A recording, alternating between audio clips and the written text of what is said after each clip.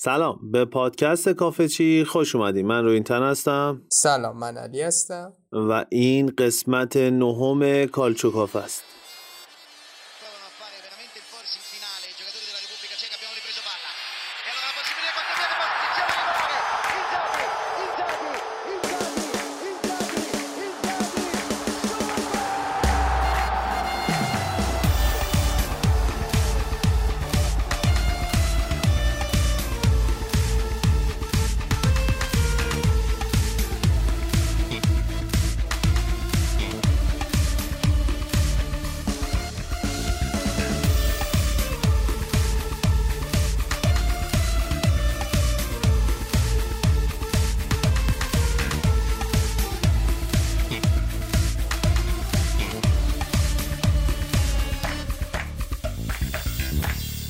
سلام خدمت شنوندگان پادکست کافه چی. با یه هفته فوتبالی دیگه و بازی‌های جذاب سریایی در خدمت شما هستیم تا اونا رو بررسی کنیم و در موردشون با هم گپ بزنیم. توی این اپیزود از باخت 6 گله روم توی لیگ کنفرانس اروپا شروع می‌کنیم، با بازی‌های میلان، اینتر و یوونتوس توی لیگ قهرمانان ادامه میدیم و وارد هفته جدید رقابت‌های سری آ میشیم که توی اون بازی‌های جذابی مثل بولونیا میلان، هلاس ورونا لاتزیو، یووه اینتر و ناپولی و روم برگزار شد. بله، منم سلام عرض میکنم خدمت همه شنونده هامون. تشکر میکنم از همه اونایی که تو این مدت به ما گوش دادن، برای ما کامنت گذاشتن و به ما کلی انرژی دادن. ما تو همه اپهای پادگیر هستیم، یعنی همه که میگم اون آیه که حالا معروف تره. و اینکه بهترین حمایتی که میتونید از ما بکنید اینه که ما رو به دوستانتون معرفی کنید و بازم خیلی ممنون ازتون. خب علی، بریم سراغ یه هفته جذاب دیگه که توی فوتبال اروپا برگزار شد. اون یک شنبه طلایی رو ما داشتیم، ولی ما از بازی روم با بودوگلیمت، اگه اشتباه نگم اسمشو، یا بودوگلیمت، که سنگین ترین شکست کریر مورینیو رقم خورد. 6-1 باختن توی لیگ کنفرانس اروپا و اتفاقاتی که مورینیو براش افتاد و بازخوردایی که خودش داشت نسبت به این باخت. خب واقعا خیلی باخت سنگینی بود برای مورینیو، تا اونجایی که توی همین بازی مقابل ناپولی هم تمام عوامل این باخت رو یه جورایی سکونشین کرده بود و مثلا چه میدونم بازیکنی مثل مایورال روی سکو گذاشته بود و خودش هم گفت که من یه همچین باختی ممکنه توی کریره مربی فقط یه بار رخ بده و من اینو هیچ وقت فراموش نمی‌کنم. خب حالا بخوام در مورد خود بازی صحبت کنیم، واقعا بازی عجیبی بود. حالا شما اون سرمای نروژ در نظر بگیرید و یه سری مسائل دیگر رو که اصلی ترین و حالا مهمترین قضیه‌ای که خود مورینیو هم بهش اشاره کرد، شکاف عجیب و زیادیه که بین ترکیب اول و ترکیب دوم روم وجود داره. به نوعی که ما بارها به ترکیب اصلی روم اشاره کردیم که آقای مورینیو یه ترکیب ثابت رو پیدا کرده و اونو تغییرش نمیده. حتی بعد از بازی با ناپولی هم گفت که اگه میخواد بدونید ترکیب من برای بازی بعدی چیه، همون ترکیبی که توی این بازی چیدم. و خب به هر حال این شکافه بالاخره کار دست آقای مورینیو داد، به طوری که در مقابل این تیم نروژی، حالا از اون ترکیب اصلی که آقای مورینیو داشت وقتی به ترکیب نگاه می‌کنیم، فقط روی پاتریسیو حضورش مثلا عادی بود و یه بازیکنی شاید مثل کارلوس پرز و استفان الشراوی که یه جورای تعویضی ثابت تیم آقای مورینیو بودن و دیگه بقیه بازیکن‌ها یه جورایی بازیکنایی بودن که فصل رو روی نیمکت شروع کرده بودن. البته ایبانز هم بود که حالا زوج مانچینی هستش توی خط دفاعی توی این بازی حضور داشت، اما هیچ کدوم از اینا نتونست جلوی این فاجعه رو بگیره. اونا نیمه اولو 2-1 رفتن تو رختکن شکست خوردن و بعد از برگشتن دقایق 52 71 78 80 دروازه‌شون باز شد و عملکرد بازیکنی هم به نام اریک بودیم، اگه اسمش رو درست بگم، توی این بازی قابل توجه بود. 3 تا پاس گل و 2 تا گلی که به ثمر رسوند. 21 سالم سن داشت و خیلی روز خوبی رو پشت سر گذاشت توی لیگ نروژ. این همونه که علی همبازی هالند بوده، نه؟ همبازی هالند توی چه تیمی؟ یعنی توی تیم ملی نروژ؟ توی نروژ، توی باشگاهشون این همبازی هالند بوده، همین این پسره، یعنی با هم دوره و هم نسلن. یه جوره هم نسل هستن، یعنی خودش هم به تیم ملی دعوت شده. البته فعلا حالا بازی رسمی برای تیم بزرگسال نکرده، اما توی تیم زیر 21 سال، زیر 19 سال و زیر 17 سال حضور داشته و باشگاه قبلیش هم روزنبرگ بوده و توی لیگ کلا توی لیگ امسالش هم فکر کنم عملکرد خوبی رو به ثبت رسونده. 23 تا بازی کرده توی لیگ نروژ، 13 تا گل زده، 2 تا پاس گل داده با ایکس جی 9.82 که بهش رسیده، 13 تا گل هم زده و بازیکن فرصت طلب و خوبیه. فکر کنم از اون بازیکنایی باشه که یه دور بیاد توی سطح اول فوتبال اروپا. حالا دیگه آیندهش هم باز به خودش بستگی داره، ولی حالا در مجموع بازی با نتیجه 6-1 تموم شد. خود مورینیو رو هم کلی خب به هر حال عصبانی کردن و تحت تاثیر این باختم قشنگ بود مورینیو و خیلی هم عصبانی شده بود و توی کنفرانس خبری بعد از بازیش هم قشنگ میشد این قضیه رو درک کرد و مسئولیت شکست رو هم یه جورای دیگه بر عهده گرفت دیگه خودش. آره البته من حالا هم بازی بودنشو با هالند و دقیق نمیدونم، ولی فکر کنم که یه جا خونده بودم که یا اینا با هم دوستن یا یه هم دوره یا هم چیزی، یعنی یه ربطی هم با هالند داشت این پسره. شاید نسل بعدی فوتبال نروژ جذاب‌تر هم باشه. ولی علی بعد بازی یه حرکتی کرد مورینیو، اینکه حالا بازیکن‌ها مقابل هوادارا قرار گرفتن و بعد پیرهن پلگرینی هم قبول نکردن.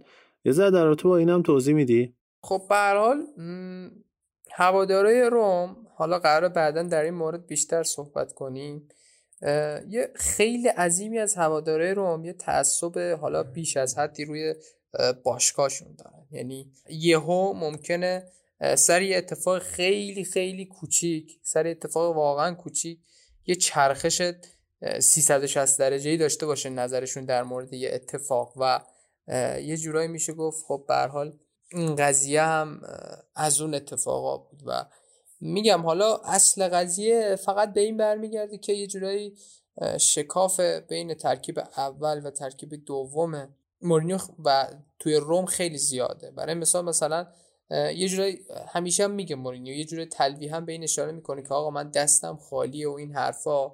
مثلا حالا بازی با ناپولی گفت که آقا من اگه 2 تا فول بک خوب داشتم همونجا تعویض میکردم، جریان بازی رو عوض میکردم، اما من این خب توان رو ندارم توی روم. و در کنارش مثلا میاد از گروه فریدکین مالکان باشگاه تعریف میکنه و میگه که مدیریت قبلی یه ویرانه رو تحویل فریدکین ها دادن و یه جورایی به نظرم همراستا با مالکان جدید هستش مورینیو و در حالی که داره همراستا با اونا حرکت میکنه این وسط هم به این نکات خیلی ریز اشاره میکنه که تیمش واقعا از لحاظ مهره مقدار فقیره. بله، ولی اتفاقی که برای مورینیو افتاد خب قطعا بعد از یعنی 7-8 تا بازی بعد از 1000مین بازیش یکی از تلخ‌ترین بازیاش بود و خب حالا توی مصاحبه‌ای هم که کرده بود خیلی گفته بود که ناراحته و این همیشه توی کارنامه‌اش ثبت میشه، هم برای روم هم برای خود مورینیو. ولی خب آخرش هم گفته بود که حالا از فردا یه روز تازه‌ای شروع میشه و حالا یه سری از بازیکنام که گفته بود تنبیه خواهد کرد، مثلا اون اخلاقی که داره قطعا یه سریا رو تنبیه شدیدی خواهد کرد و باید ببینیم که حالا در ادامه چه اتفاقایی برای تیم روم خواهد افتاد. علی نکته دیگه در تو با این بازی هست؟ نه به نظرم در حد یه بازی لیگ کنفرانس اروپا خیلی هم زیاد بهش پرداختیم، اما من فقط یه لیستی از سنگین ترین شکست‌های مورینیو رو بخوام بگم، سنگین ترینش همین شکست 6-1 بوده. بعد از اون شکست 5-6 مقابل بارسلونا توی لالیگای سال 2010، بعدش شکست 4-0 مقابل چلسی آنتونیو کونته توی سال 2016، بعدش شکست 4-1 مقابل دورتموند توی لیگ قهرمانان 2013 اون بازی معروف و بعدش هم شکست 4-1 توی لیگ برتر 2017 زمانی که توی چلسی بود و مقابل لیورپول شکست خورد. آره اون 4-0 دورتموند که اون در واقع شروع آتش بازی لواندوفسکی بود دیگه تو اون بازی. خب بریم سراغ لیگ قهرمانان اروپا. علی توی لیگ قهرمانان اروپایی که میلان باخت بازیشو و خیلی امیدش نسبت به صعود کم شد و یوونتوس و اینتر هم بردن و حالا بریم جلوتر و بازی‌ها رو دونه بدونه با هم پیش ببریم. علی بازی اول بازی میلان با پورتو که اون صحنه که گل پورتو به ثمر رسید به نظرم اصلی ترین قسمت بازی بود دیگه، از همونجا شروع کنیم به نظر. خب ما همیشه با هم این حرف رو میزنیم که آقا خیلی دوست نداریم در مورد مسائل داوری با هم صحبت کنیم. یعنی خود منم واقعا علاقه به این قضیه ندارم. یعنی همیشه هم جفتمون معتقدیم که آقا یه تیمی مثلا اگه خیلی مثلا کارش درست باشه، هر چقدر هم داوری به ضررش باشه، با ارائه یه بازی خوب به هر حال خودش رو در طول بازی ثابت میکنه. اما یه 3 بازی پشت همه میلان توی لیگ قهرمانان یه خورده قضیه پیچیده شد، مثلا این 2 بازی آخر مقابل اتلتیکو و ناپولی، اتلتیکو و پورتو. جلوی اتلتیکو که اصلا موضوع مشخص بود، کامل میتونید به اون اپیزودمون رجوع کنید که نظر کارشناس داوری فوتبال ایتالیا رو گفتیم، از یه جورایی عملکرد آقای چاکر مقابل تیم‌های ایتالیایی گفتیم و نکات دیگه. اما تو این بازی به نظر من تنها صحنه‌ای که حالا روش شک و شبهه وجود داشت صحنه گل بود.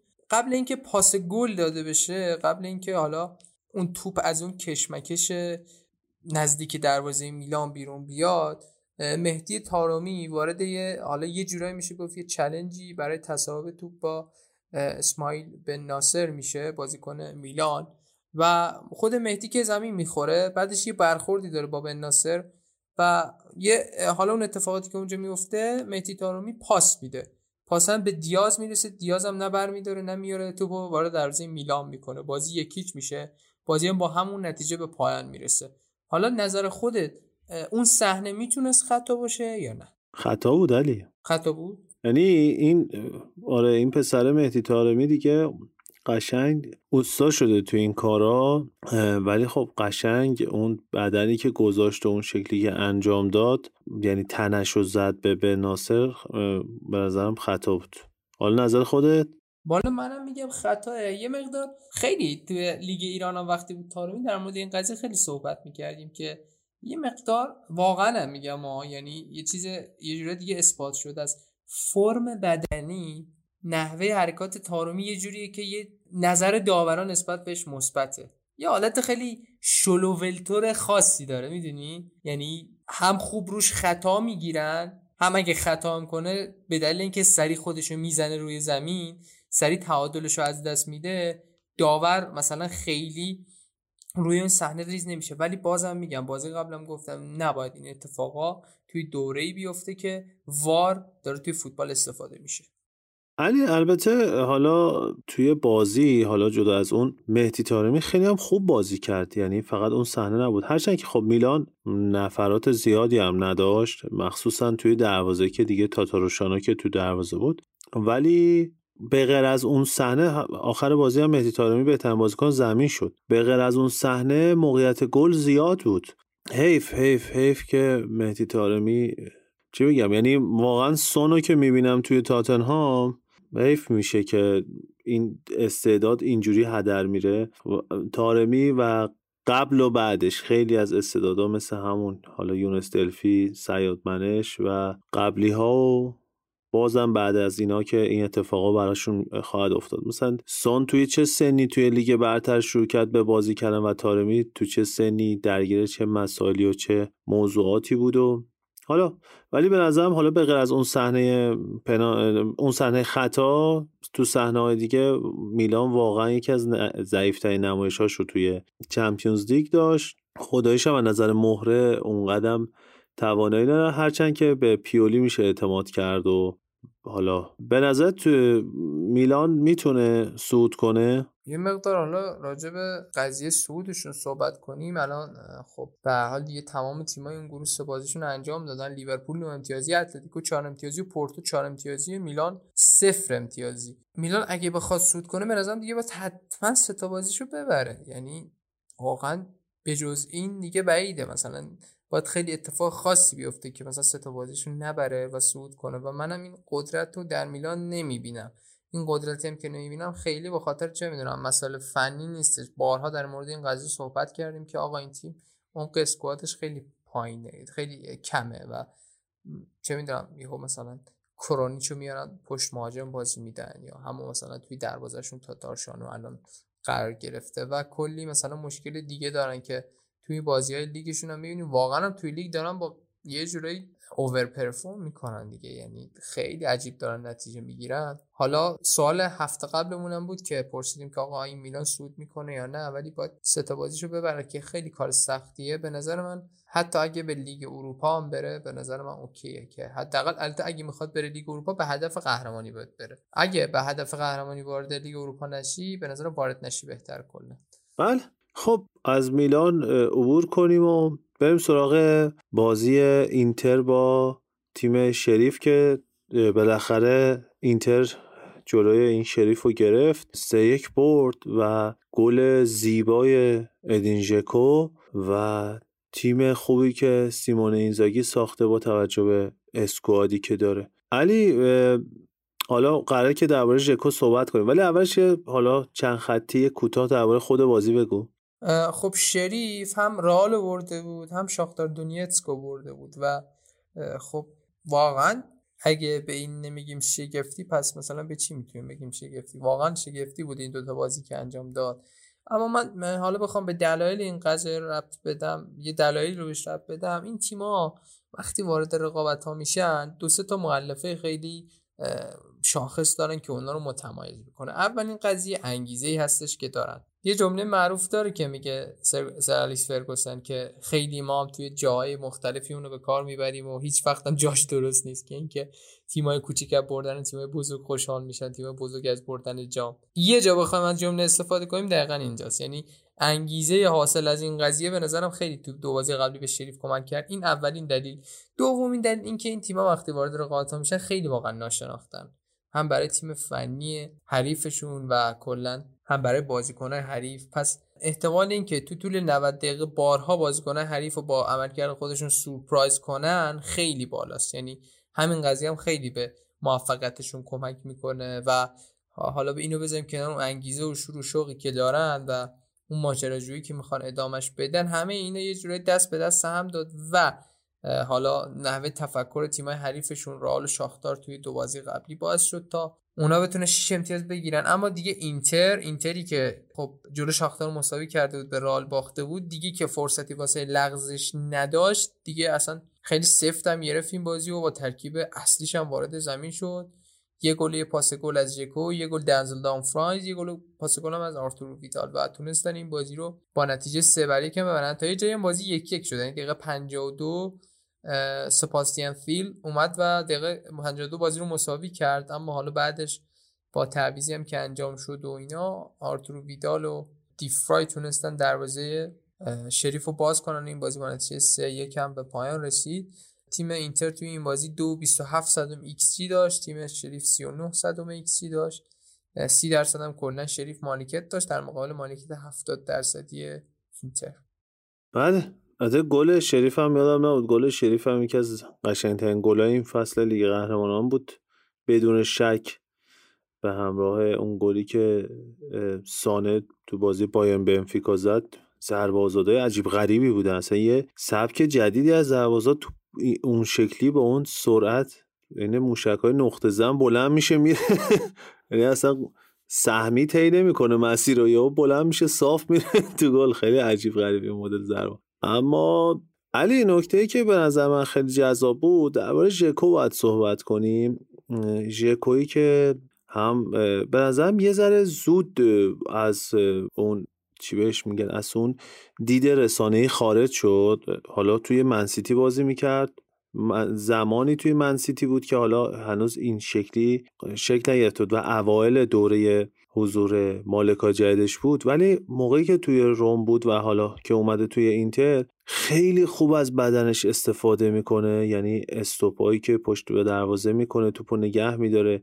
ارجاع میدم به اون بازی شگفت‌انگیز روم با بارسا که چقدر ژکو حضور موثری داشت تو اون بازی و در کل هم دوندگیش خیلی بالاست، هم خیلی خوب استایل خوبی داره و حالا دیگه بازی جلوی یووه هم که گل تو دربی هم زد، حتی تو بازی با یوونتوس هم نگاه میکردی خیلی خوب میومد عقب، توپ میگرفت، توپ پخش میکرد و خلاصه واقعا باید ازش تمجید کرد. یه مهاجمی بود که اونچنان که باید و شاید دیده نشد، ولی به نظر من بی‌نظیر ژکو. آره من خیلی این فرم مهاجما رو دوست دارم، با اینکه بعضی معتقدن داره نسلشون یه جوری منقرض میشه. این مهاجمای کلاسیک قد بلند خیلی مثلا فیزیکی واقعا هر تیمی بهشون نیاز داره که حداقل چند بازی توی فصل شده بیارتشون تو و با اون فیزیکی به نتیجه برسه. کلا مهاجمای حوزه بالکان یه همچین فیزیک هم دارن روی این تحلا. مثلا یه جورایی که دوژان ولاهویچ رو هم ببینید که مال اون سمته، خیلی فیزیکش شباهت داره به ایدین ژکو و اون منطقه کلا یه مقدار مهاجماشون این سبکی بار میان. یعنی حالا تو اون فوتبال پایه‌ای که دارن و اینا معمولا یه همچین بازیکنایی با یه همچین فیزیک و شاخصهایی میرن توی پست مهاجم نوک بازی میکنن.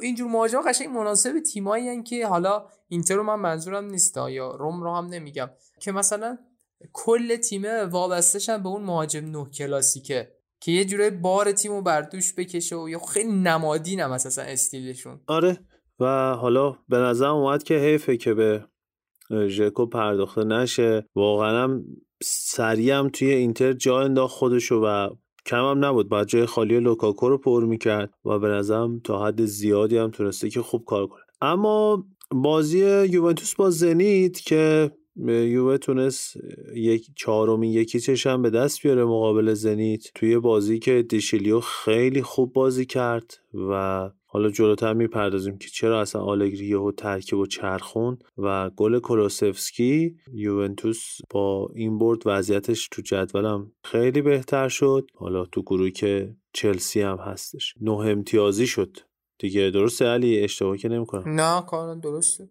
آره 9 امتیازی شد و حالا تقریبا دیگه یه جورای خیالش تقریبا راحت شد از وضعیت این گروه. اما به نظرم نکته جذاب اون زمان، یعنی بازی که یووه و زنیت بود، مصاحبه های کلینی و بونوچی بود درباره رونالدو که با همین مقدمه بریم سراغ بازی بعدی که آتلانتا منچستر. علی مصاحبه کلینی و بونوچی خیلی جذاب بود. خود مصاحبه رو حالا مضمونش رو بگو و بعد دربارش صحبت کنیم.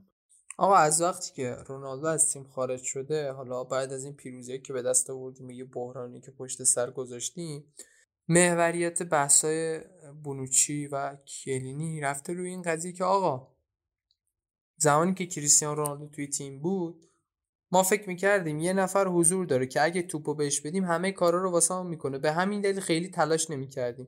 به نوعی اون وحدت تیمی و انگیزمون از بین رفته بود که این به علاوه یک بار ما اینو توی پادکست بهش اشاره کردیم، کلی هم داد و بیداد کردیم سرش.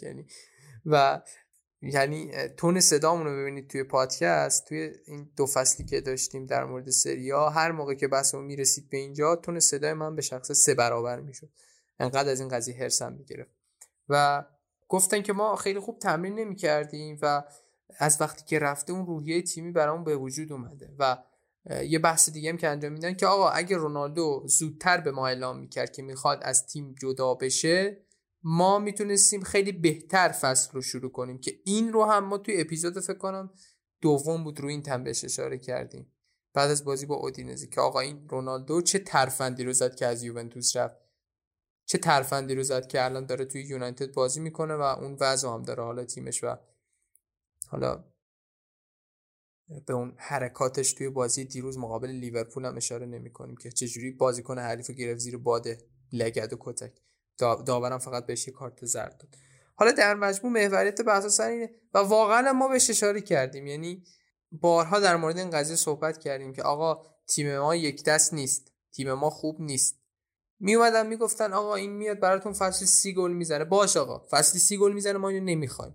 الان رفته میبینید که یوونتوس چجوری به اون اصل خودش داره برمیگرده.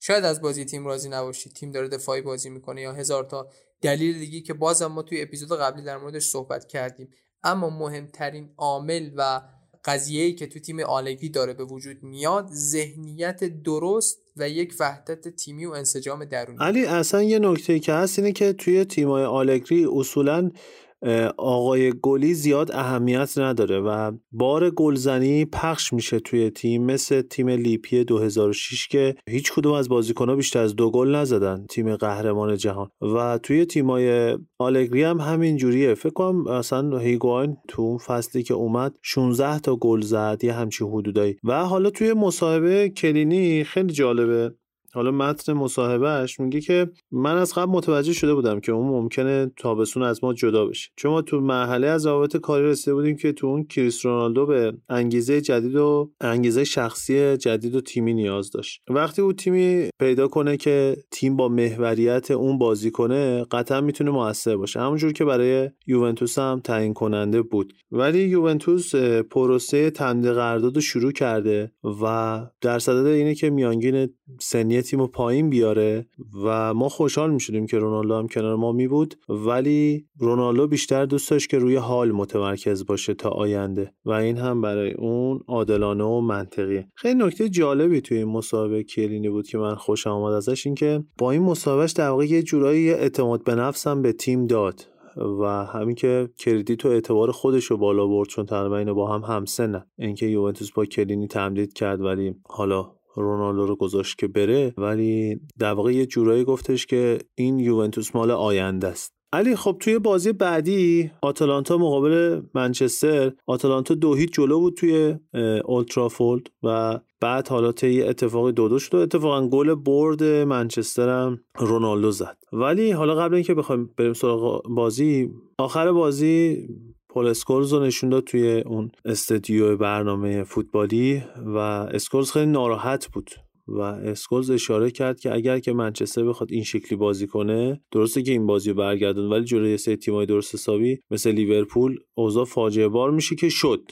اتفاقا همین اتفاق هم توی یک شنبه افتاد و این دقیقاً همون مشکلیه که حالا من از اون موقعی که رونالدو اومد تو یوونتوس با علی خیلی با هم صحبت می‌کردیم. من واقعا از اون اول خودم مخالف حضور رونالدو نبودم، ولی بعدها که جلو رفت، این رونالدو توی این مقطع‌ها، رونالدویی که توی رئال درخشید، نه رونالدویی که توی این مقطع هست، هر تیمی بره ساختار اون تیمو فشل میکنه، چون دوندگی پایین به شدت فوکوس میکشه، به شدت ایگو داره، به فکر اون حرکاتیه که عکسشو بعدن توی شبکه‌های اجتماعیش میخواد بذاره. اصلا از لحاظ بار روانی رو این تن، از لحاظ بار روانی دقیقاً و میگن آقا تو تیمت رونالدو داره باید ببری. آره دقیقاً. و ببین از همه بدتر این که حالا هم زمانی که تو یوونتوس بود هم الان که تو منچستر، مربی نیستش که جرأت داشته باشه که رونالدو رو نیمکت نشین کنه. ببین الان این رونالدویی که بعد نیم ساعت آخر بازی بیاد و کارشو انجام بده، مخصوصا حالا یه لحظه بعد از سری آ خارج بشیم، مثلا الان منچستری که اینقدر بازیکن جوون و دونده داره، تو چه جوری آخه میتونی اون همه مهاجم جوون رو نیمکت نشین کنی به خاطر اینکه رونالدو توی زمین باشه؟ و فصل پیش تو کارکرد ادیسون کاوانیو دیدی و داری این کار رو انجام میدی. به نظر من یوونتوس همیشه باید ممنون منچستر باشه، یه بار به خاطر خرید پوگبا با اون مبلغ ازش و بار دوم به خاطر اینکه رونالدو رو گرفت و پولم داد بابتش. و اون دیگه چی بگم آخه، اون سیرکی که جورج مندز راه انداخت برای اینکه رونالدو بیاد بیرون از یوونتوس و یه جورای رونالدو رو عرضه کرد به تمام تیمایی که میتونست عرضش کرد، خودش رو پیشنهاد داد. آره و بازم خیلی حرفه‌ای منسیتی کنار کشید و من خودم توی لیگ برتر از حالا سالهای قدیم طرفدار منچستر بودم و حال منچستر زمان فرگوسن هم دیدم. منچستری که زمان فرگوسن اون شکلی بازیکن میخرید و میفروخت، حالا به این روز افتاده که الان واقعا این حالا هی میگن الان باز اگه 2 تا برد 3 تا برد منچستر آورده به خاطر حضور رونالدو. بابا جان اون باختایی که آوردن به خاطر حضور رونالدو. این 5-0 فاجعه‌ای هم که برای منچستر اتفاق افتاد توی اولترافورد، حالا خیلی به حال ما که فرق نمیکنه، ولی برای توی یه دربی بدترین اتفاق اینه که تو خونه خودت این شکلی بخوای ببازی. و اون لیورپولی که اون شکلی داشت جلوی منچستر بازی میکرد، اون کجا و این منچستر کجا؟ علی یه مقدار درباره حالا خود بازی و بدشانسی که تیم گاسپرینی آورد و کلا این فصل انگار یه جورایی فصل گاسپرینی و آتالانتا نیست. آره نیست، ولی یادت مثلا در مورد بازی آتالانتا پاریس سن ژرمن ما چه دلایلی رو می آوردیم؟ اگه بخوام مثل دلایل بیارم، الان دقیقاً همون دلایل. ببینید جاه طلبی خیلی چیز مهمیه. نمیدونم چجوری میشه حالا اینو معنیش کرد توی این قضیه، ولی آتالانتا یه باشگاهیه که اصلا وقتی وارد لیگ قهرمانان میشه کل مجموعه به خودشون میان، خب میگن ما الان تا همینجاش هم زیاد اومدیم. یه جورایی شده قشنگ یه تیم رو روی اتومات بذاری، انگار از مرحله گروهی مثلا لیگ قهرمانان هم یه جورایی میتونه بالا بره و یا حداقل خودش رو به اون مرحله گروهی برسونه. یه همچین تفکری توی مجموعه به وجود اومده و یه تفکر دیگه که آقا ما هر جوونی رو بدیم با گاسپرینی میتونه این عمل کرده برامون داشته باشه. خب آتالانتا این فصل پیرلویجی گولینی رو از دست داد، کریستیان رومرو رو از دست داد، پوپو گومزی که فصل پیش از دست داد، بعد الان وینگر راستش تو خیلی از بازی‌ها زاپاکوستا شده، ایلیچیش دیگه اون ایلیچیش سابق نیست و کلی اتفاق دیگه که واسه این تیم افتاده. خب به هر حال عادیه واقعا افت کردنشم. و حالا من به خود بازی بخوام دقیقاً اشاره کنم، واقعا خیلی آتالانتا میتونست بهتر بازی کنه، خیلی میتونست بهتر بازی رو کنترل کنه، واقعا میگم. یعنی اونها حالا یه خورده دخیام واقعا خوب بازی کرد روی یک سری از صحنه‌ها، کلا نمیگم خیلی عملکردش خوب بود، اما 4 تا سیو هم داشت تو این بازی. ولی به نظرت رو این اگه این آتالانتا بلد بود یه خورده دفاعی بازی کردن و محافظت از گلاشو بهتر نمیشد؟ یکم نه خیلی. مثلا دیگه تو 2-0 جلو میافتی دیگه بلد باشی این بازی رو مدیریت کنی جلوی منچستر بحران زده. علی دقیقاً نکته اساسی همینجاست دیگه، اینکه اون برمیگرده به ذهنیت به نظرم سرمربی تیم. گاسپرینی به هیچ وجه علاقه‌ای به این کار نداره و برای همین تیمش هم از این ناحیه ضربه میخوره دیگه و بعضی جاها پای اون عقاید ایستادن هزینه میده دیگه و اینجا هزینه‌ای بود که گاسپرینی داد. دقیقاً باید موافقم که اگر یک کمی مدیریت بازی و بلد بود میتونست یه شب بسیار عالی برای خودش و تیمش و طرفدار آتالانتا رقم بزنه، ولی خب متاسفانه نشد و اون باخت رقم خورد. آره خب به هر حال این بازی هم به پایان واقعا به نظرم هفته تلخی بود واسه نماینده ایتالیا. یعنی کلا خود نماینده ایتالیا این خود تیم ملی ایتالیا یه جایی که باید نمیتونن، با اینکه تیم سرترن اما نمیتونن تیم برتر باشن از لحاظ نتیجه. خب به نظرم در مورد چمپیونز لیگ کاملا صحبت کردیم. تو این تنیه پاس قطری بدیم، بله تغییر جناح بدیم بازی و بریم سراغ سری آ. موافقی بعد گوش کردن یه موزیک؟ دقیقاً یه موزیک گوش بدیم و برگردیم بیایم سراغ بازی سری آ. بریم سراغ سری آ. Ma che caldo fa, oggi la città un martello nella testa che fa boom boom boom, pioggia isterica, sai che novità la gente che mi giudica e tu boom boom boom. Non so se tornerai, non so se ci sei, non mi chiami mai, no no no no. Dimmi se piangi mai, dimmi dove vai quando ti vorrei. L'amore femmina se non riceve non si dà, non riceve non si dà. La prendo comoda, calcolo le possibilità, una possibilità. Quello che vuoi se non ce l'hai, siamo tutti soddisfatti come mai. Femmina se non riceve non si dà, la la la la la la la, la la la la la. Sento il panico, cerco ossigeno, la paranoia sale e tu butti giù, non pretendere. خب با دریافت پاس قطری علی از بخش لیگ قهرمان اروپا من یه استاپ میکنم و بریم سراغ بازی سری آ. توی هفته‌ای که تقریبا همه مدعی‌ها به جز میلان لغزیدن، میریم سراغ این هفته. علی تورینو این هفته 3-2 جنوا رو برد. سمپدوریا تونست 2-1 اسپتزیا رو ببره، اسپتزیایی که دیگه داره نشون میده که یکی از کاندیداهای سقوطه. سالرنیتانا هم 4-2 به امپولی باخت. سالرنیتانایی که هفته پیش سرمربیشو عوض کرد و اون وضعیتی که سرمربی قبلیش داشت، رفت یکی 2 ساعت لب ساحل نشست و ناراحت بود. و امپولی که حالا نسبتاً داره خوب کار میکنه، امپولی که یوونتوس رو برد. ساسولو هم تونست 3-1 ونتزیا رو ببره.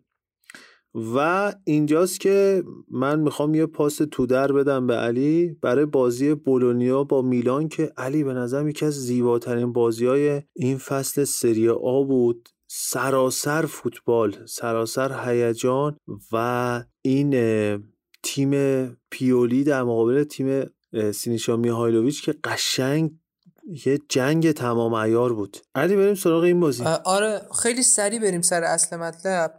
اصلی ترین نکته بازی اخراجی های بولونیا بود. دقیقه 20 آداما سوامارو اخراج شد، دقیقه 58 هم روبرتو سوریانو. خب اما تو این بین چه اتفاقی افتاد؟ در مورد ترکیب میلان یه مقدار بخوام صحبت کنم، مثل همیشه 4-2-3-1.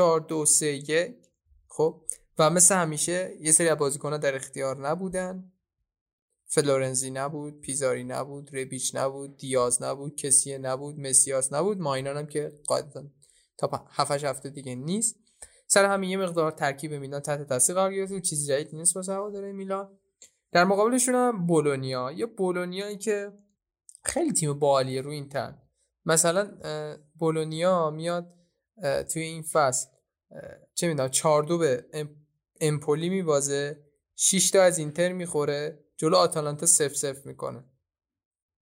و خب کلا تیم آقای سینیشا میهایلوویچ خیلی داره عشقی هم کار میکنه، یعنی کلا عشقی میهایلوویچ هم نگه داشتن، حالا به خاطر بیماری هم که داره. و کلا خیلی تیم باحالیه. استادیومشون هم من خیلی واقعا دوست دارم، استادیومشون رو برید ببینید، من خیلی استادیوم باحالی دارم و فرم و طراحی استادیوم خیلی سنتی و باحاله.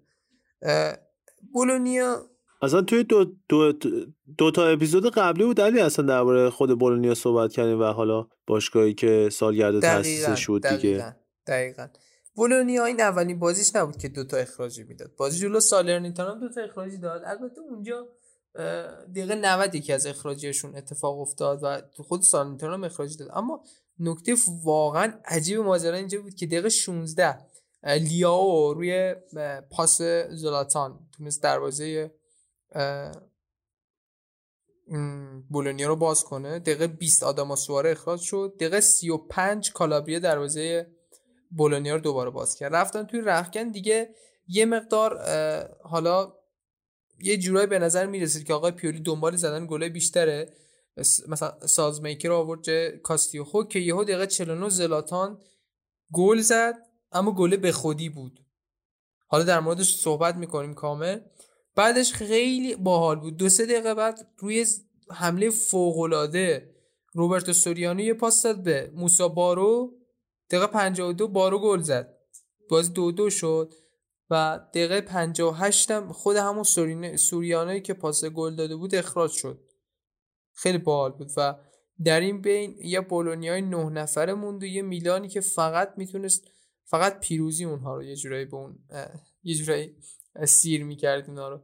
از حد فاصله دقیقه 58 تا دقیقه 84 بولونیا جانانه واقعا دفاع کرد. همین 4 تا هم تعویض انجام داد و چه جوی هم توی استادیومشون حاکم بود. هوادارا تشویق میکردن، فوق العاده بود. دقیقه 84 اسماعیل بن ناصر روی شوت فوق العاده گره اون بازی فقط یه همچین شوتی میتونست باز کنه. روی یه شوت گل سوم زد و پشت بندش هم دقیقه 90 زلاتان گل 4 زد. یه نکته باحال اینه، فکر میکنی میلان با چه ایکس جی 4 تا گل بسام نزدیک 2 حتی همچین شانسی گفتم اصلا 88 به به 88. آره اصلا موقعیت آنچنانی نداشتن. نگاه کنیم این تیم باید یه گل بزنه. بعد جالبی کار این که ایکس جی بولونیا 100 هم از میلان بیشتر بوده و 89 صدم.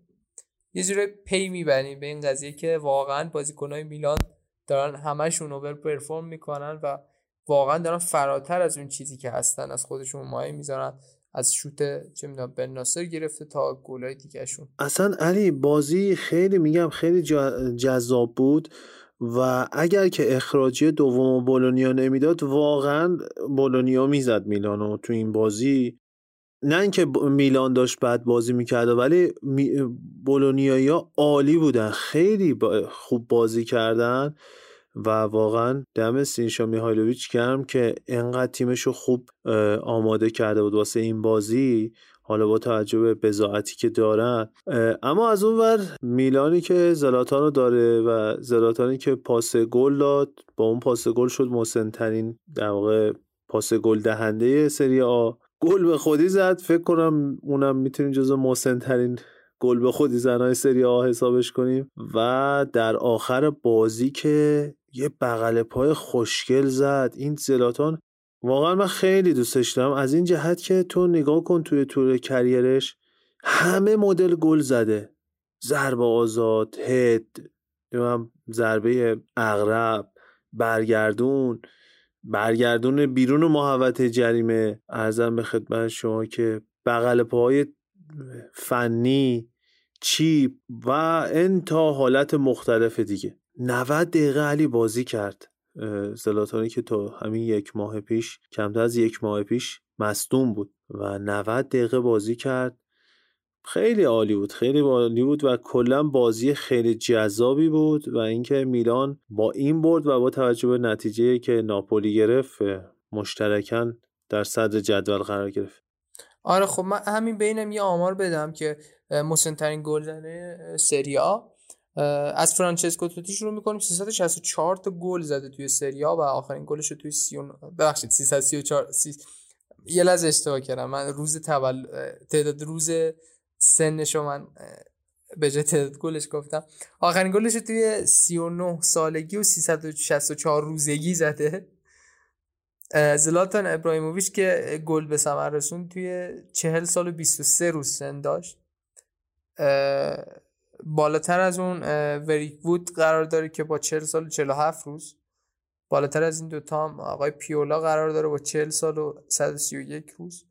بالاتر از همه اینها هم الیساندرو کاستا کورتا قرار داره با 41 سال و 25 روز، یعنی زمانی که آخرین گلش توی سری رو به ثمر رسونده به اون میزان سن داشته. اگه اسمم اشتباه تلفظ کردم همین. نه اون ویرچوردی که گفتی فکر کنم ویرچوورد جزو اون نسل قهرمان 82 بود اگه اشتباه نکنم، یعنی هم بازی پائولو روسی و اینا بود.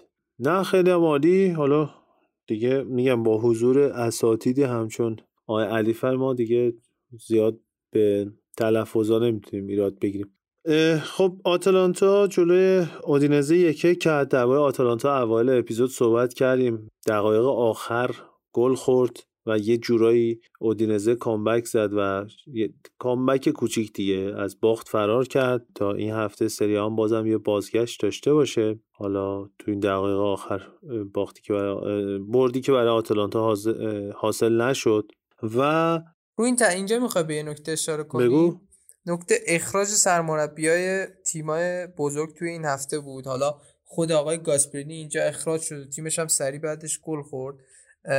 و یه اتفاق جالبی که توی این هفته افتاد، از بین تیمای اینتر، یوونتوس، میلان، ناپولی، لاتزیو، روم و آتالانتا، از این 8 تیمی که گفتیم، البته فکر کنم 7 تیم شد، از این 7 تیم 4 تا تیم مربیشون اخراج شدن. آقای گاسپرینی، مورینیو، اسپالتی و اینزاگی از کنار زمین اخراج شدن و فقط آلگری و پیولی و ساری اخراج شدن. البته اینا هم به این نکته هم اشاره کنم که این مربی‌ها وقتی اخراج میشن، این به این معنی نیست که هفته بعد اینا محرومن. اگه داور توی گزارش خودش یه این قضیه رو بیاره که اونا یه بی اخلاقی داشتن، در این شرایط محروم زنگ خونه علی نام خورد. بریم برای بازی بعدی. حالا توی بازی ناپولی با روم اشاره میکنیم که اسپالتی خودش میگفتش که من فقط دست زدم برای داور، نه برای تمسخرش، برای اینکه واقعا ازش تشکر کنم، ولی داور فکر کرد که من میخوام تمسخرش کنم. مورینیو هم گفتش که من نمیدونم چرا اخراج شدم، ولی خب اینزاگی مشخص بود که چرا اخراج شد. و حالا به قول علی این نیستش که مثل بازیکنان نیستن که حتما بازی بعدی محروم باشن، باید بررسی بشه و بعد محرومیتشون تایید بشه. علی توی بازی بعدی فیورنتینا 3-0 کالیاری رو برد و فیورنتینایی که هفته پیش به ونتزیا 1-0 باخته بود، اون بازی رو میگم ما موقعی ضبطمون داشت برگزار میشد، فیورنتینا تونسته 3-0 کالیاری رو ببره و بریم حالا سراغ بازی که مورینیو یه جورایی به قولش عمل کرد و ترمز ناپولی اسپالتی رو کشید. علی با این جمله که اسپالتی گفته که ویکتور اوسیمن رو به کیلیان امباپه ترجیح میدم، بریم سراغ این بازی. خب صحبت نکردم در این بین، یه لحظه ناامنگی کوچیک پیش اومدم، فقط داشتم سعی می‌کردم که این سکوت دوباره برقرار شه. خب اولی سوال بپرسم، کیلیان امباپه یا ویکتور اوسیمن؟ من الان ویکتور اوسیمن قطعا. الان ویکتور، دقیقاً در همین لحظه ساعت 22:53 دوشنبه شب ویکتور اوسیمن بهتر از کیلیان امباپه. حالا دیگه بعداً خودش، حالا بعدا ببینیم چه اتفاقی میفته. ولی آقا ناپولی در شرایطی وارد این بازی میشد که تمام بازیشو برده بود. قبل از بازی هم یه گفتگوی باحال داشتن، توی اپیزود 2 هفته پیش در موردش صحبت کردیم، اسپالتی و مورینیو، که مورینیو گفته بود که آقا شنیدم میخواد این برداد قطع شه 2 بازی دیگه و این حرفا، که رسیدیم به این بازی و روم در حالی که 6 تا از اون تیم نروژی خورده بود به این بازی می اومد و ناپولی هم در حالی که با لژیا ورشو بازی داشت و 3-0 برده بود به این بازی اومد و در مجموع هم حالا بازی بدی رو ندیدیم، فقط گل نداشت. یعنی یه سری موقعیت‌ها داشتن هر دو تیم که خب به هر حال اگه میتونستن ازش استفاده کنن به اون برتری میرسیدن. مورینیو که کاملا یه حالت خیلی ببخشید غلط کردم طور دیگه اون بازیکن‌ها همه رو گذاشته بود کنار و ترکیب اولش رو چیده بود و آقای اسپالتی که همون ترکیب همیشگی رو که داشت و خب به هر حال خیلی تغییر توش به وجود نیاورده بود. خود من فکر می‌کردم یه بازی گلدار رو ببینیم، اما این اتفاق نیفتاد و خب به هر حال همه موقعیت‌ها گل نشد و در این بازی ناپولی XG 1.16 داشت، روم XG 1.47، روم مالکیت 38%، ناپولی هم مالکیت 62% داشت و دیگه اون روند بردای ناپولی هم قطع شد تا با میلان که تنها مدعی بود که این هفته برد 25 امتیازی بالای جدول باشد. البته تفاضل ناپولی خیلی بهتر. آره و خیلی ممنون از توضیحاتی که دادی. حالا یه نکته بود این که این برنامه آخر فوتبال 120 که داشتم گوش میدادم پادکستشونو، دقیقا اونم وسط اپیزود گوشی یکیشون زنگ خورد و سایلنت نکرده بود و دقیقا همین اتفاق هم الان. حتی تو نمیتونستی آیفون رو قطعا سایلنت کنی و جالب بود. اما اوسیمن و علی میدونی برای چی گفت؟ من در این به فقط نگران خیلی، یعنی یه جایی که دوست داشتم بگی بریم یه موزیک بشنویم برگردیم اینو نگفتی. دوست داشتم بریم یه موزیک بشنویم برگردیم شرط استیبل شه. خب حالا که صحبت شد بریم یه موزیک گوش بدیم و برگردیم. بریم یه موزیک گوش بدیم برگردیم.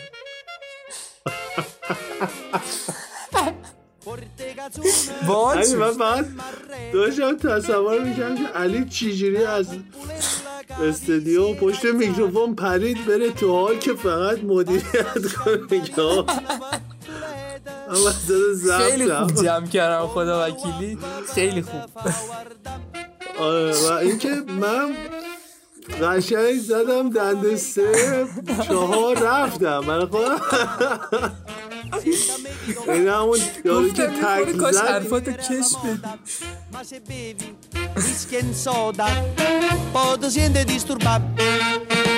Tu ballo rock and roll, tu gioca a baseball, nei sordi peccamella, chi te li dà la borsetta di mamma tua fa l'americano, americano, americano, ma si nati in Italia, sienta a me non c'è sta niente fa, ok napolitan, tu fa l'americano, tu fa l'americano.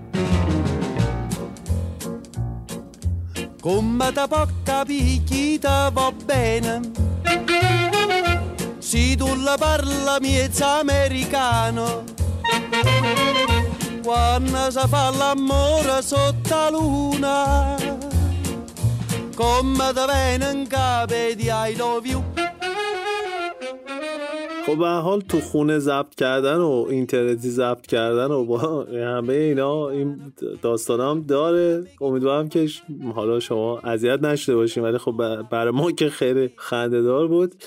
اما علی اوسیمن رو برای این گفتم، برای اینکه ببین امباپه یه استعداد فوق‌العاده است، شاید الان 5 ساله که داره میدرخشه، ولی علی این پروژکتور رسانه‌ای که روش روشن میشه و از اون ور خودش درگیر مسائل برندینگ و این صحبت‌های امروز فوتبال میشه و واقعا دیگه نمیتونیم هم انکار کنیم اینستاگرام و شبکه‌های اجتماعی فاکتور تعیین کننده‌ای توی این موضوع شدن. همون اتفاقی که هفته پیش برای ایکاردی و زنش و اون داستانایی که توی شبکه‌های اجتماعی به وجود اومد و اصلا ایکاردی فیل شد، اصلا رفت از تیم بیرون تا به اون کاراش برسه، شاید مثلا 15 سال پیش خیلی سخت آدم‌ها با خبر می‌شدن از این قضیه، نه با این سرعت. ولی این مسائلی که دور امباپه شکل گرفته و الان اصلا یه وضعیتی به وجود اومده، معلوم نیست میخواد بمونه، معلوم نیست حواسش کجاست، اون پنالتی که مسی بهش داد و اون شکلی زد و پنالتی رو، یه استعداد فوق‌العاده است، ولی چون هنوز اوسیمن اون شکلی دیده نشده و کلا الان دیگه به یه مزیت داره تبدیل میشه برای سری‌ها که اون حساسیت رسانه‌ای، اون شلوغ پلوغی رسانه‌ای روش نیست، بازیکن‌ها میتونن با تمرکز خیلی خیلی بیشتری روش کار کنن و برای همینم من تصدیق میکنم، بنده که حالا شخصی نیستم ولی نظرم با نظر این که اسپالتی میگه ویکتور اوسیمن رو به امباپه ترجیح میدم موافقم باهاش و میدونم چرا اینو میگه. اما خب حالا من در مورد این قضیه بگم، ما همیشه هم به این نکته اشاره کردیم که مثلا بازیکنی مثل کیزا شاید 100 برابر از بازیکنی مثل سانچو یا گریلیش واقعا که البته کیزان تولدشه، عزیز دل ماست اینجا، بله. بهش تولدش رو تبریک میگیم. شاید کیزا 10 برابر یک آبانی مغرور واقعا شاید واقعا 10 برابر از اینا بهتر باشه، اما این رسانه متاسفانه یه چیزی که کلا توی فوتبال اروپا قدرتش شاید به اندازه فوتبال انگلیس نیست. علی آخره یعنی تو این بازی هم اسپالتی اخراج شد، البته اول مورینیو اخراج شد و بعد از سوت پایان بازی اسپالتی هم اخراج شد. این نکته هم اشاره کن بهش. آره حالا مورینیو که خیلی راحت و خیلی جمع و جور و خوشگل اینجا اخراجش رو پذیرفت، اما اسپالتی خیلی باحال بود. گفت آقا من رفتم سمت داوید ماسا داور بازی، براش دست زدم، گفتم عملکرد خوبی داشته، اما یهو بهم کارت قرمز نشون داد. نمیدونم مثلا این یه چیز انگار داره پاندمی میشه. علی هفته پیشم آره فیلیپ لوئیس اخراج شد بعد سوت پایان بازی و اومد به ساری گفته بود که من اخراج شدم و حالا این بازی چیزو دیدید توی فضای مجازی خیلی پخش شده. این یه پیرمردی است که خیلی چهره خاصی داره، به لپتاپش نگاه میکنه و سرش میاره بالا، فکر کنم بهش میگن میم یا ممه یا همچین چیزی. آره اینجوری بود.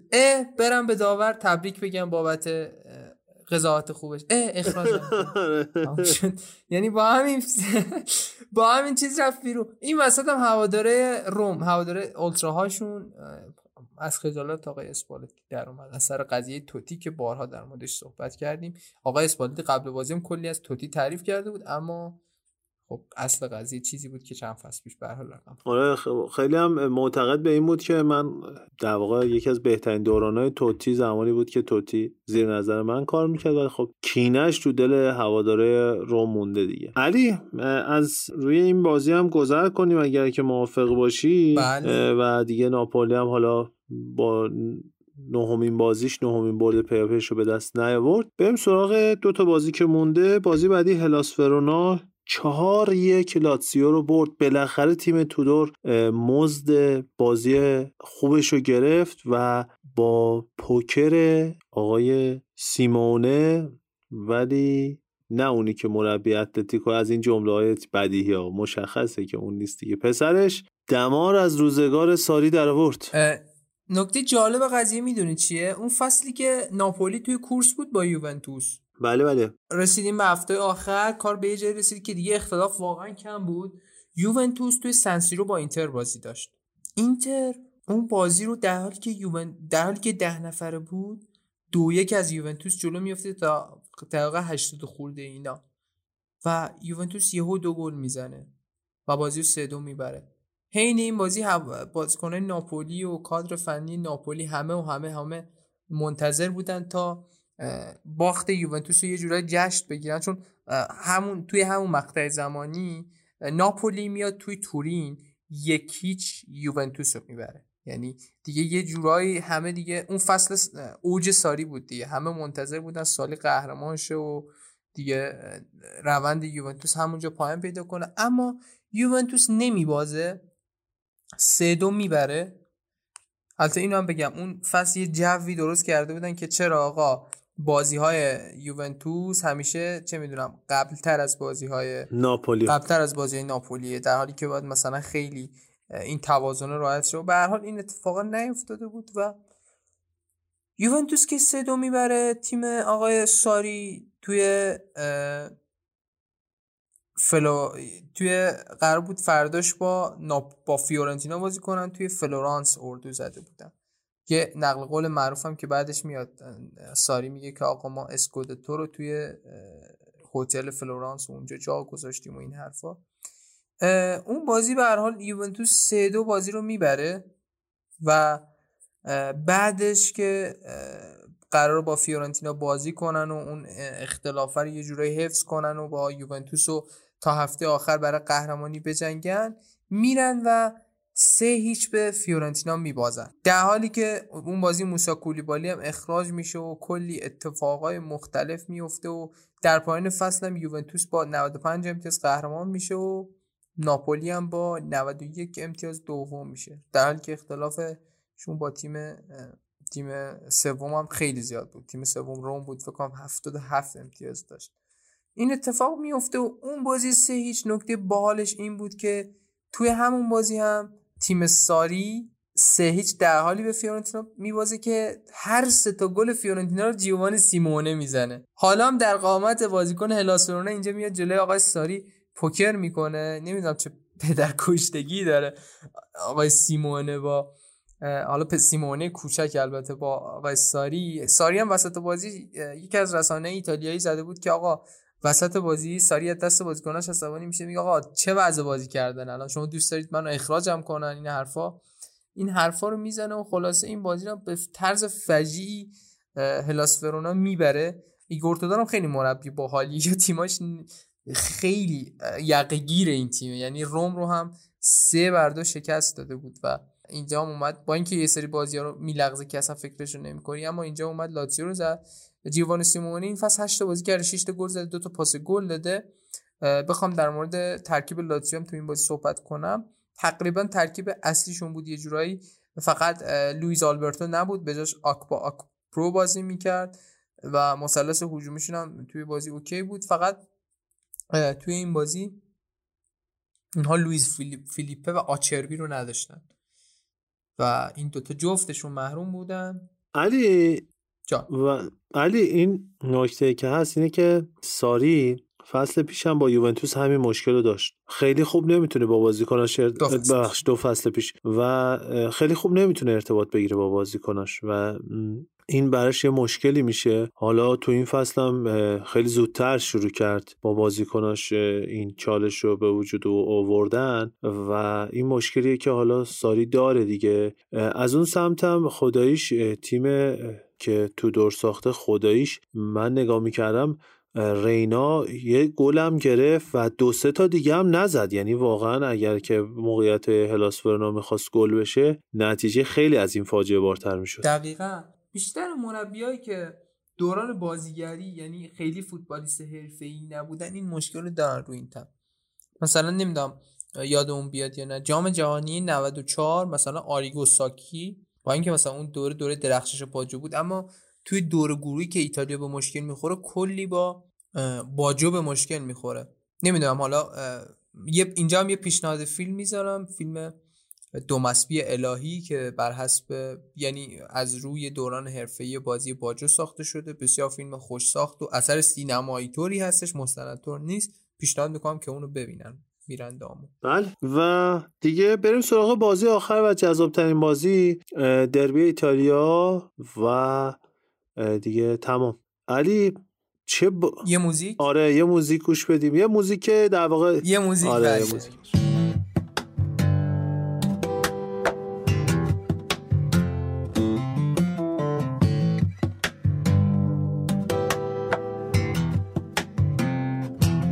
Ma non ti accorgi che non serve a niente far finta che non sia successo niente. 10 minuti per averti ancora, mi stringe e non sai dire una parola, ma forse in fondo è meglio non parlarne, dimenticare un giorno e non parlarne di questo nuovo amore complicato, così importante anche se appena nato.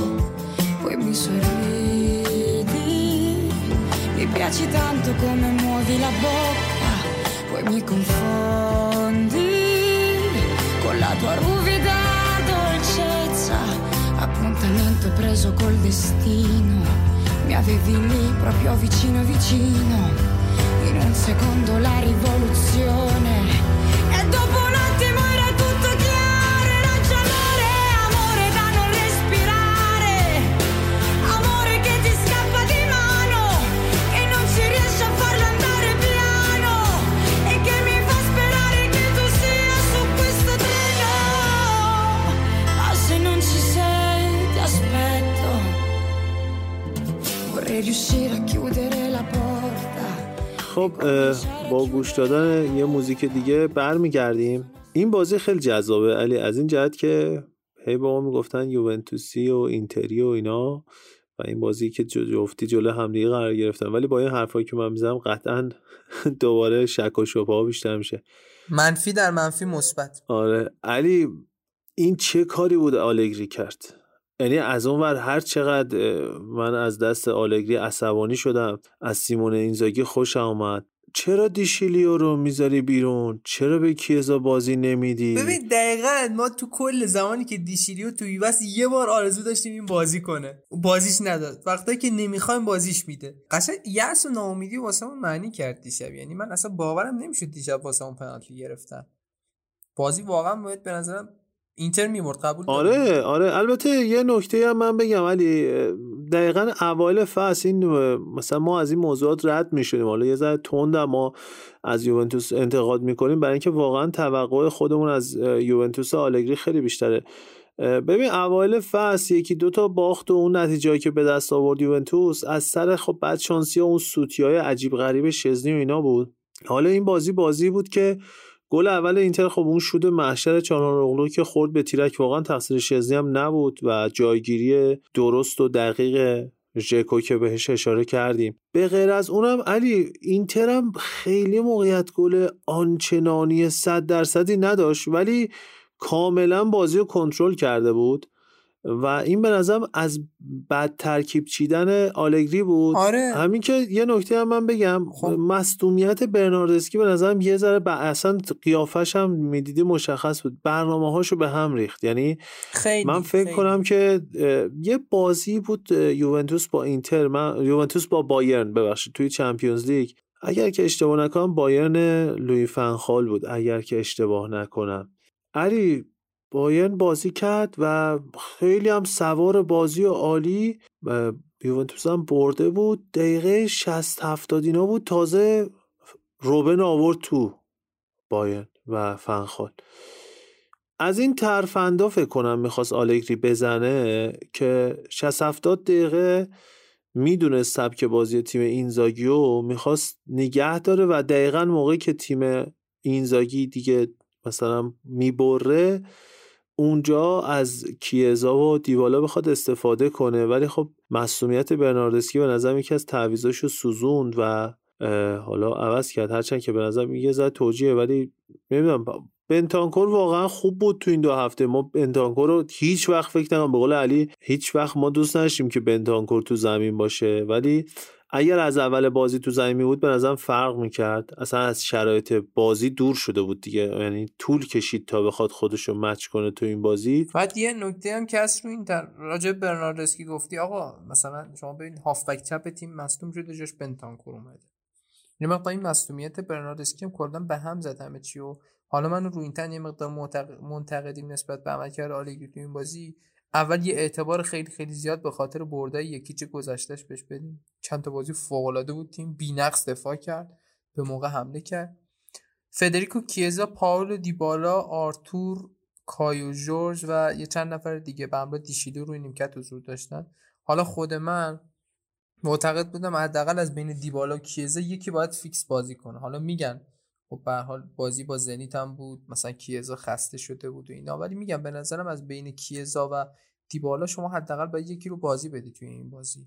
تا قبل از این که دیبالا و کیزا بیان توی زمین من میگفتم که خب به هر حال اینتر تیم قوی‌تره، یه مقدار قوی‌تر از این لحاظ که یه مقدار توی بازی داره خوب بازی کنترل میکنه و بازی میبره. اما دقیقاً رو این طرز وقتی که کیزا و دیبالا اومدن اصلا ریتم حملات یوونتوس عوض شد، یعنی تیم جون گرفت به نوعی. یعنی خب اصلا بازیکنی مثل الساندرو اصلا میلش به هجوم هم بیشتر شد یه جورایی. دقیقاً.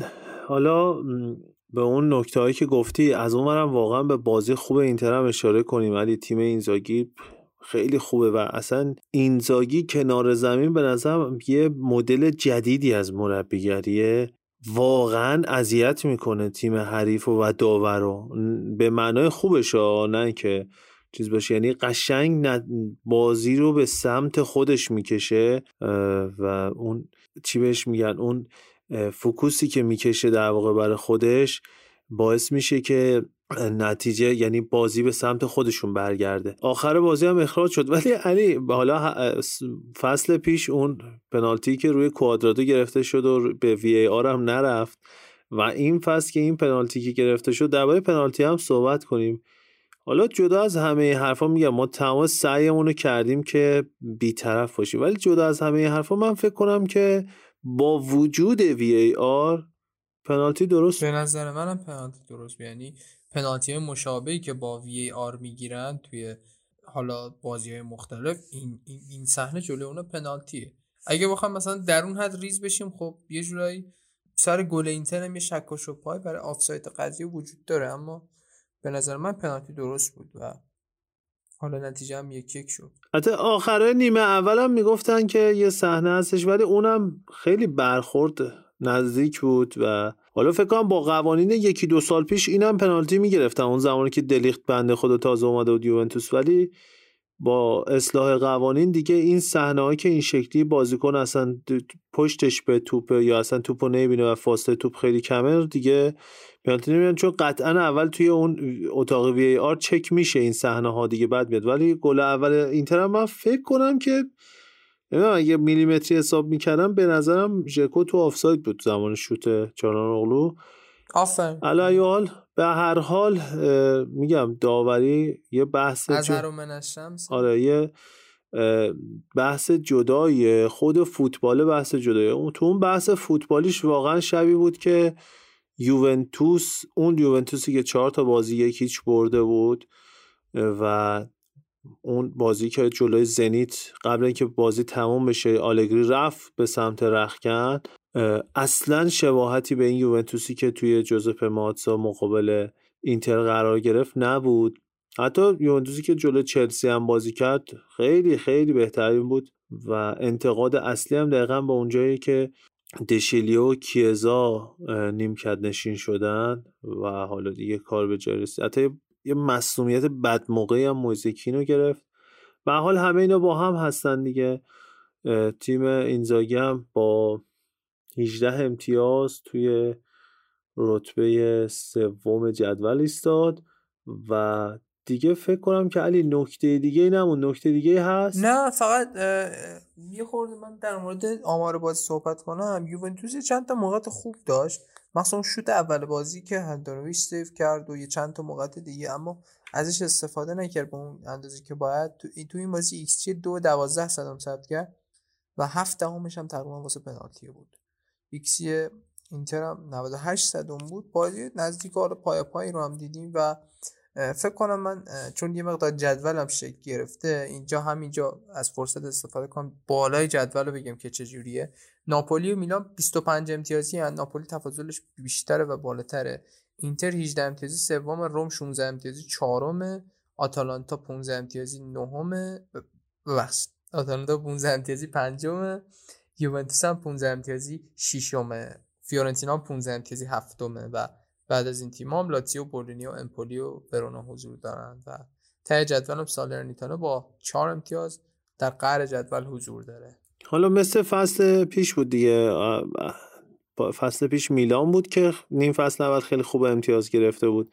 حالا این فصل ناپولی و میلان هم باید ببینیم که بعیده که این دوتا تیم بتونن به این شکل به این روند ادامه بدن. اما علی هفته بعد توی سری آ میلان با تورینو بازی داره، یوونتوس با ساسولو، اودینزه با هلاس ورونا، کالیاری با روم، اینتر با امپولی بازی داره و لاتزیو و فیورنتینا و تو آخرین بازی هم که پنجشنبه برگزار میشه ناپولی با بولونیا بازی داره. Le centre en retraite Bakayoko, la volée, wow, qu'il est beau. C'est au fond, la volée gagnante probablement pour le Milan, Ismaël Benasser. Énorme Benasser. Équilibre parfait, le pied gauche. Skorupski est battu. La détresse pour les Bolognais qui étaient en train de réussir un exploit devant leur public et qui finalement craquent. علی بریم سراغ کامنت ها. در رابطه با کامنت هایی که صحبت شد من یه کامنت رو میخونم و جوابش رو میدم، چون حالا به نظر اومد که اینجا باید جواب داده بشه. بالباقی دیگه علی از بقیه کامنت ها رو میخونم. توی اپیزود 7.5 که ما درباره تیم ملی ایتالیا دادیم، درباره شماره 10 و اینکه شماره 10 باید به چه کسی داده بشه من صحبت کردم و اونجا اشاره کردم که این اتفاق افتاده که شماره 10 رو از یه بازیکنی گرفتن و دادن به یه بازیکن دیگه، همونجور که از باجو گرفتن دادن به دل پیرو، همونجور که از دل پیرو گرفتن دادن به توتی. و خب دیگه حالا اونایی که ما رو دنبال کردن از قدیم میدونن که من یعنی در واقع یک نفر اگه قرار باشه فقط تو فوتبال انتخاب کنم اونم بدون شک الساندرو دل پیرو. و اونجا به شوخی هم گفتم که به ناحق از دل پیرو گرفتن دادن به توتی و بعد آخر دقیقاً اگه یاد بشه علی گفتم خودت آخر عاقبت ما رو بخیر کن. اما یه دوست عزیزی نوشته که آقای کیوان پیروز نوشته که سلام، ممنون از وقتی که بابت تولید پادکست میذارید. اواخر دقیقه 19 یه چیزی راجع به توتی و دل پیرو گفته شد، اینکه اشتباه بود شماره 10 از دل پیرو گرفته بشه به توتی داده بشه. البته مشخصا هر دو یوونتوسی هستیم، ولی مقایسه توتی و دل پیرو و تأثیری که تو تیم ملی ایتالیا داشتن واقعا مضحکه. از نظر من که دل پیرو اندازه لوکاتونیو و حتی بالوتلی هم برای ایتالیا مفید نبوده. دل پیرو صرفا اسطوره یووه هاست و واقعا به غیر از اون گل دوم ایتالیا به آلمان تو جام جهانی 2006 که عملاً گل تعیین کننده هم نبود چون ایتالیا جلو بود و بازی هم دیگه تموم شده بود، هیچ حرکت مفید قابل توجهی ازش دیده نشد. اتفاقا موقعیتایی که توی فینال یورو 2000 خراب کرد بیشتر به ذهن میاد که اگه دل پیرو اون موقعیت‌ها رو خراب نمی‌کرد کار به اون فاجعه نمی‌کشید. مقایسه همچین بازیکن با توتی، بزرگترین ستاره بخش تهاجمی ایتالیا در 20 سال اخیر، واقعا خنده داره. بعد از توتی هم قطعاً ویری بسیار موثرتر از دل پیرو برای ایتالیا بوده. خیلی هم ممنون از شما. اما من خب چون طرفدار دل پیرو هم اینجا میخوام یه سری نکاتی بگم. ازش که دوست عزیز ببین، دل پیرو 91 بازی ملی و 27 گل زده برای تیم ملی ایتالیا داشته و توتی 58 بازی ملی و 9 گل زده. دل پیرو با روبرتو باجو برابری میکنه. اشاره که به اثر دل پیرو داشتی، ببین اون گل دومی که اتفاقا با آلمان زد که خیلی مهم بود علی، چون آلمان واقعا داشت میکشت و بعد گل اصلا دیگه داور بازی تموم کرد، نه که آخر بازی بود، یعنی گل زد عملا بازی تموم شد و الا آلمان هر لحظه احتمال داشت که گل بزنه. و اون گل خاصی که اون شکلی زد توی جام جهانی، پنالتی چهارم گل کرد دل پیرو توی فینال 2006. توی یورو 2000 حالا توی فینال یه مقدار بد بود ولی توی خود بازی دیگه عالی بود. توی خیلی از بازی‌های مقدماتی دل پیرو تاثیرگذار بود. جام جهانی 2002 بازی آخر دل پیرو تعویض شد و روی پاس دلوکیو گل صعود ایتالیا رو زد ولی ایتالیا حتی از گروه صعود هم نمی‌کرد. اما میگم توتی واقعا پسر طلایی رومه و شگفت انگیزه، ولی به نظرم دقیقاً جملات برعکس، یعنی توتی برای روم بسیار عالی بوده. توی تیم ملی ایتالیا یورو 2004 علی با یه آرایش خیلی خاصی هم اومد ولی توی بازی اول یه حرکتی انجام داد غیر اخلاقی و حالا توف پرت کرد به سمت بازیکن حریف و کلا محروم شد تراپاتونی که تیمش رو روی توتی بسته بود از بین رفت و اون فاجعه توی یورو 2004 شکل گرفت. و از نظر هم فنی هم از نظر شخصیتی خب به هر حال همیشه دل پیرو یه شخصیت آروم بود، ولی توتی خیلی شخصیت جنجالی تر داشت. هرچند که من آخرش هم اشاره کردم که به نظر من برخورد دل پیرو که با توتی همیشه عالی بود، یعنی با اینکه شماره 10 از دل پیرو گرفته شد ولی همیشه یه رابطه دوستانه با توتی نگه داشته بود و داشته و داره. همین اواخر هم قبل بازی روم یه استوری گذاشت دل پیرو با توتی و اینکه خب حالا افتخارات و بعد دل پیرو توی یوونتوس با رقابت با چه کسایی همیشه توی ترکیب اصلی بود و توتی تو روم با رقابت با چه کسایی. مثلا دل پیرو زمان زلاتان نیمکت نشین شد، اون مسئولیت زانوش اومد دوباره نمیشد، یه زمان باید با روبرتو باجو می‌جنگید، یه زمان باید با ویالی و راوانلی و اینا رقابت میکرد. به هر حال میگم اصلا سطح دوتا بازیکن کاملا مشخصه و در آخر به نظرم هیچ کسی مثل توتی لایق رقابت با دل پیرو نبود. ببخشید طولانی شد. علی الباقی کامنتار رو شما بخون و دیگه بریم برای خدافظی. با چه جمله خوبی هم بحث و بستی، کاملا باهات موافقم، هیچ شکی هم در این قضیه نیست. من کامنتار رو سریع میخونم. دانیال سپهیاری علاوه بر اینکه اسم موزیک رو پرسیده بودن توی اپیزود قبلی، گفتن که متاسفانه منیجرها فوتبال خراب کردن و باعث تورم شدن. بازیکن‌ها گاهن ارزششون از 50 میلیون یورو هم کمتر، اما منیجرها که منظورش همون ایجنت‌ها یا دلالای خودمونه قیمت همچین بازیکنایی رو تا بالای 100 میلیون هم میبرن. اون وقت بعد از انتقال یهو هوادار میبینه ورنر اصلا به درد نمیخوره، کوتینیو اضافه است، دمبله و هازارد توی کلینیک خوابیدن. یکی دیگه از گله هام راجع به منیجرها اینه که چیزهای مثل هواداری چیزهای مثل وفاداری و دشمنی و هر چیزی که به فوتبال رنگ و بو میده رو از بین میبرن، مثل آب خوردن بازیکنو میبرن به تیم رقیب سنتی. یکی دیگه از دلایلی که لیگ ایتالیا رو قبول دارم اینه که هنوز توش مالک نفتی نیومده. هنوز اگه دوناروما ول کنه بره پاریس هو میشه و دربی های پر رنگ و آب این لیگ هنوز پا برجام. تاشم گفتن امیدوارم وقتی این کامنت خونده میشه اینتر دربی ایتالیا رو برده باشن، که به جز جمله آخر ما موافقتمون رو اعلام میکنیم با این قضیه.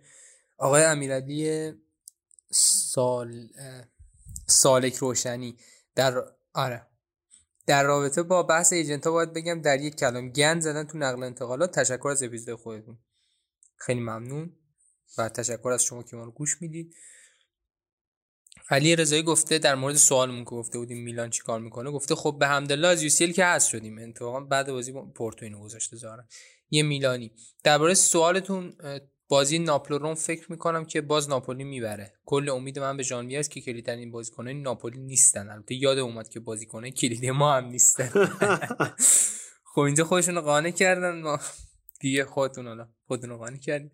آقای محسدات و رمضانی هم که خیلی لطف دارد به ما، همیشه گفتن که سلام خسته نباشید. یکی از نکاتی که توی بازی اینترلاتزیو به چشم اومد عملکرد خیلی خوب پدرو توی دفاع و حمله بود. خیلی سریع از موقعیت حمله برمیگشت و دفاع میکرد. با توجه به سنش واقعا ازش انتظار نداشتم. در مورد تاثیر ایجنت ها باهاتون مخالفم. به نظرم هر چقدر کم بشه تاثیرشون بهتره. به نظرم دهه 90 نقطه اوج فوتبال جهانی و یکی از دلایلش هم نبود همین ایجنت ها و قراردادهای عجیب و پولکی و نبودن بازیکنای همچین توی این دور است. اگه من اشتباه نکنم همه کامنت ها رو خوندم دیگه، درسته؟ یکی دوتا آره، یکی آقای علی خوری که همیشه با اون لط داشته تازه بعضی کمک هم میکنه، اونجا که آقای دانیال سپهیاری پرسیده بود که موزیک چیه، دیدم زودتر از ما جواب داده بود. یه نکته هست علی، بعد اینکه ما اپیزود منتشر میکنیم کامنت ها رو توی 2-3 روز اول میگیریم، یعنی این عزیزان شنونده هایی که خیلی به ما محبت دارن و دمشون گرم که سریع هم میرن گوش میکنن، سریع هم نظرشون رو میذارن. علی خوری نوشته سلام عالی بود، درباره بازی اینترلاتزیو با حرکت ساری موافقم، درباره انجلتا با علی موافقم، خیلی بهشون بها داده شده، بازی ناپولی روم هم مساوی میشه. یه کامنت دیگه هم گذاشته آقای دانیال سپهیاری کمتر از 22 ساعت پیش که بعد از بازی بوده، ما هم دوست داریم یکیچ ببریم اما این دربی به همون دوباره ثابت کرد که باید چند تا گل اضافه واسه حاشیه امنیت خودمون کنار بگذاریم. حالا یهو داور بین دو نیمه خواست ایدی از مدیرهای تیمی بگیره 3 امتیاز از دست نره. ضمن اینکه ما نیمه دوم متوجه شدیم VAR هم وجود داره. اگه ته نیمه اول به خصوص آخره وقت تلف شده حواسمون نبود، یه فکت تلخ هم بگم، ما دوباره بازی رو به خاطر بازی جوانمردانه واگذار کردیم. قضیه اینجوری بود که ما توپ رو بیرون زدیم، به بازیکن مصدوم رسیدگی بشه، اما داور رفت VAR رو چک کرد. اگه 1-2 دقیقه دیگه توپ در جریان میمون داور یادش میره. دوست عزیز چرا باید یادش بره آقا دانیال؟ اون اتاق VAR چک میکنن سنا رو. یه اتاق اونجا آدم هستن اونا توخمه نمیشکنن. ولی خیلی این دانیال سفریانی واقعا دوست داشتنی از این جهت که ببین یه اینتری میشینه و پای این پادکست گوش میده و از این ناراحت نمیشه که ما یه جاهایی طرفداری میکنیم. واقعا ما یه جایی هم ناراحت نمیشیم که حالا این حرفا رو مثلا میخواد بزنه که چه بین 2 نیمه ایدی گرفته داور فلان اینا. خب به حال طرفداری میگم بحثی که توش منطق وجود نداره و همین این زیباش میکنه. من دیگه کامنت دیگه ندیدم، ما سعی کردیم که دیگه همه کامنت ها رو بخونیم. بازم خیلی خیلی ممنون. از یه کامنتی هم بود یکی از دوستان گذاشته بود سلام من آره خوشم. یکی از دوستان خدا کنه این کامنت رو الان پیدا کنم این اپیزود دیگه قشنگ کامل بشه. الان فکر کنم من بتونم پیداش بکنم. آره بذار من یادم اصلا گفته بود که سلام من میخواد من بخونم؟ محمد صادق قائم پناه. آره بخو یه لحظه من اینو از رو بخونم که از ارزش ادبیش کم نشه. و چون کامنت 2 طرفه بوده، چون فکر کنم اسکرینشو واسم فرستادی ولی آره خب من یه لحظه زارم میکروفونم قطع بود. خب من یه لحظه باید اینو از رو بخونم که از ارزش ادبی قضیه کم نشه و خدایی نکرده. اینو فکر کنم واسه من فرستادی، الان دارم دنبالش میگردم و هم در همین لحظه دارم دنبالش میگردم که پیداش هم نکردم و چرا نیست. کامنت پاک نشده بود این تا؟ نه من که کامنت رو پاک نمی کنم. نه خودشون. آها نه بعید میدونم. از این که ما مثلا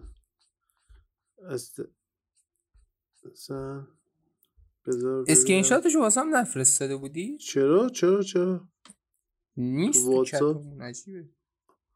تو واتساپ بود؟ تو واتساپ نبود. خب خب پیداش کردم بخونم. آره نه پیداش نکردم. یه چیز دیگه بود. نه به چتای اپیزود قبلمون رسیدم توی واتساپ نبوده ظاهرا. حالا بذار ببینم. من خودم پیداش کردم. آره نوشته که سلام خسته نباشید، من محمد مهدی قائم پناه و طرفدار استقلال اینتر با امید پیروزی اینتر مقابل یوونتوس از برنامه خوبی که ساختید تشکر میکنم. آقای قائم پناه عزیز سلام، من رویینتن اسکندری و طرفدار پرسپولیس و یوونتوس به امید برد 1-0 یووه برابر اینتر از کامنت زیباتون تشکر میکنم. خیلی هم ممنون. و بعضا با همین کامنت زیبا اپیزودو ببندیم بریم برای اپیزودو ببندیم. علی تا اپیزود بعدی سریا ببینید و لذت ببرید و چاو.